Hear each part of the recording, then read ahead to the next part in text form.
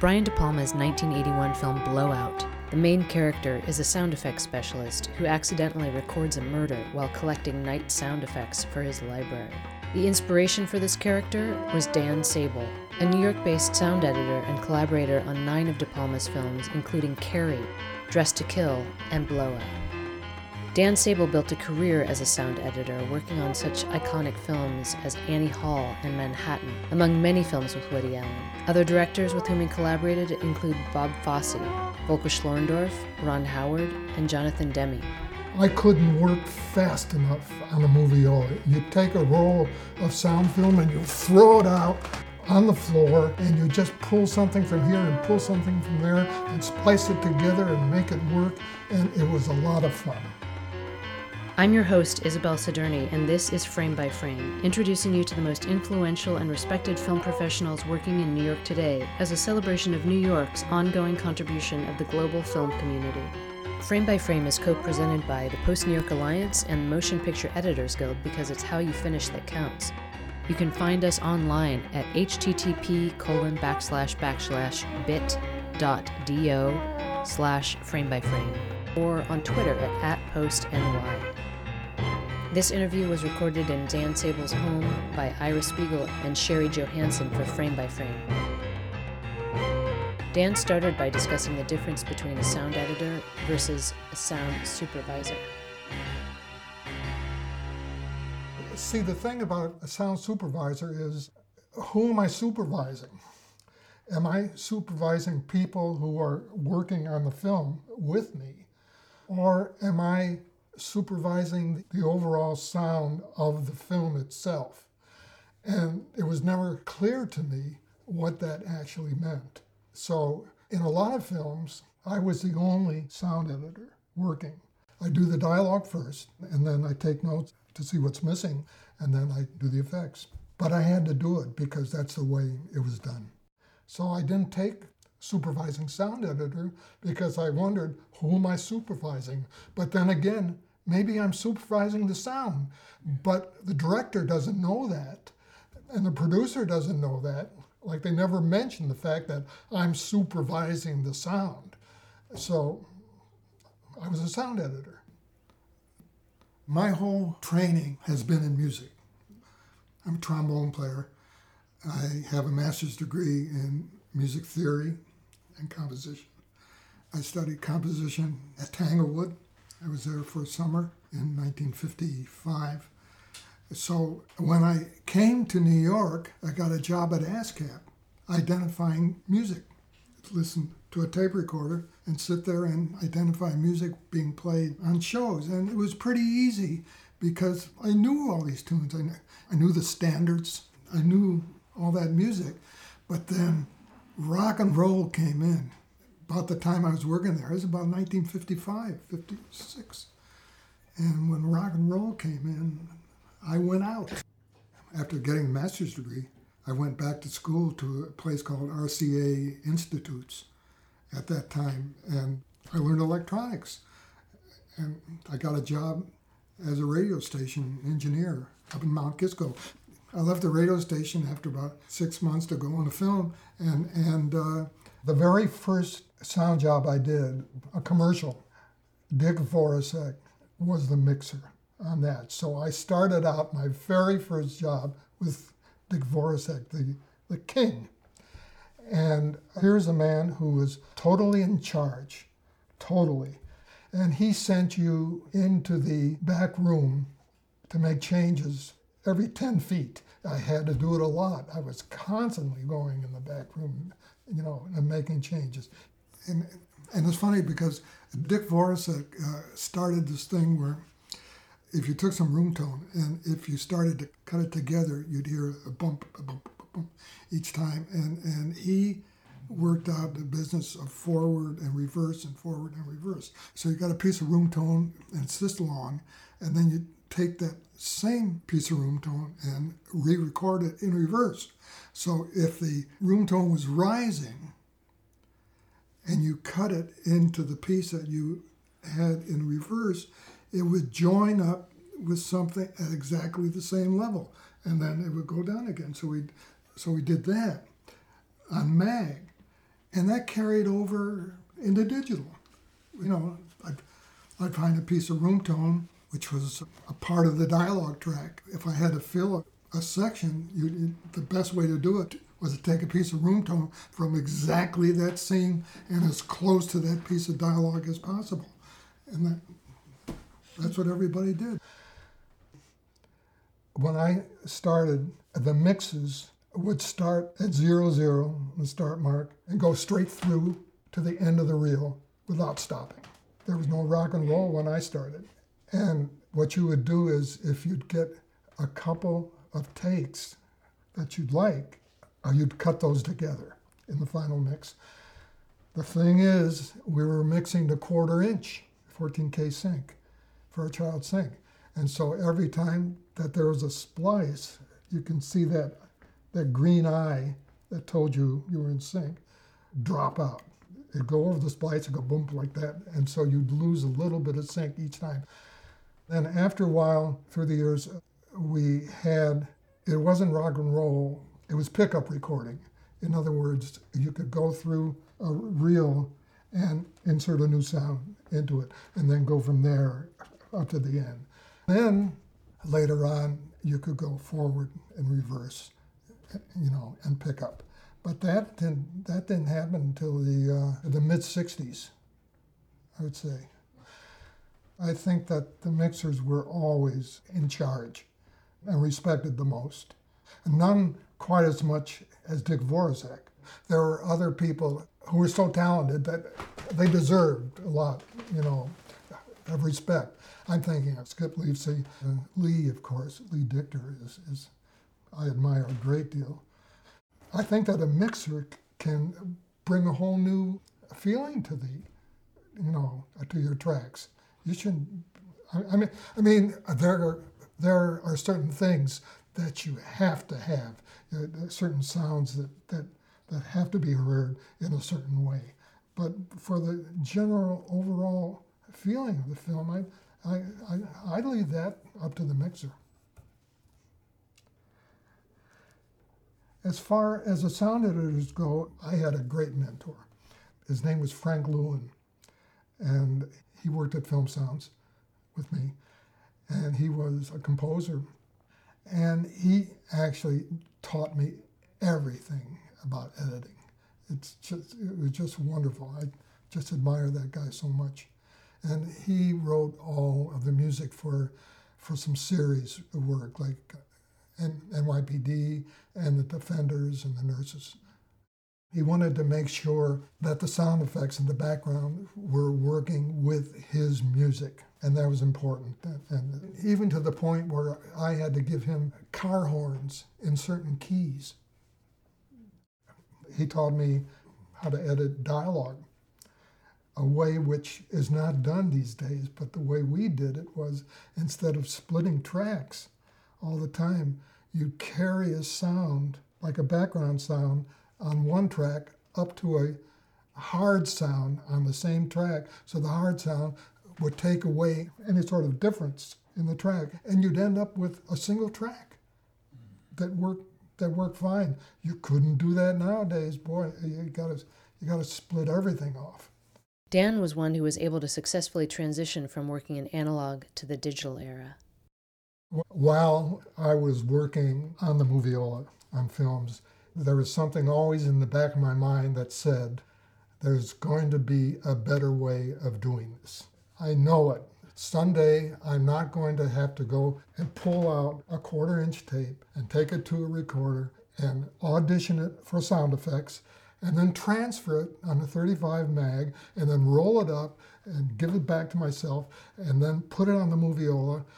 But having said that, it was a lot of fun. I couldn't work fast enough on a Moviola. You take a roll of sound film and you throw it out, and it would unspool on the floor. You'd have everything laying around on the floor, not hanging in bins, and you just pull something from here and pull something from there and splice it together and make it work, and it was a lot of fun. But then I knew something was going to happen that allowed you to audition your sound, grab it, and edit it without leaving your chair. And that's what happened in the digital revolution, and it lived up to all my expectations.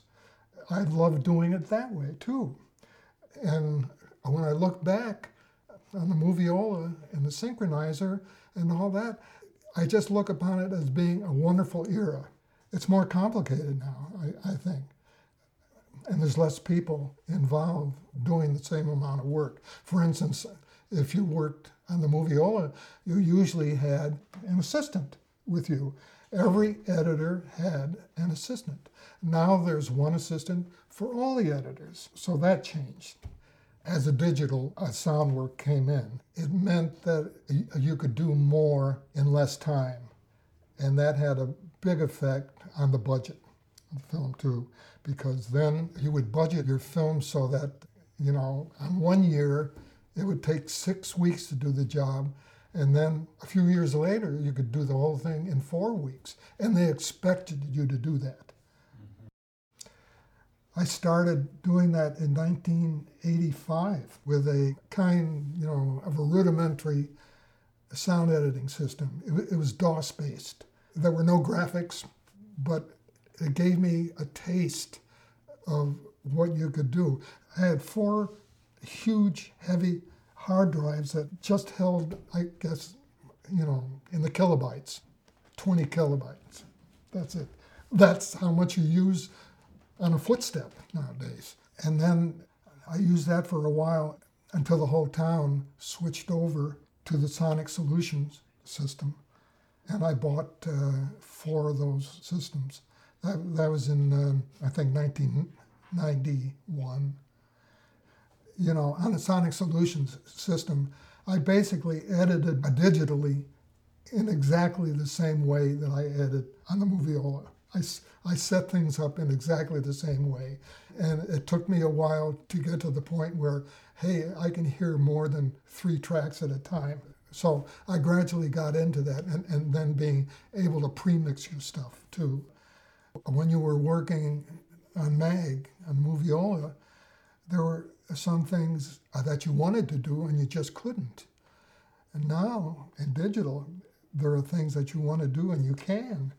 It was just simply a different way of doing things, but the basic method was the same, yes.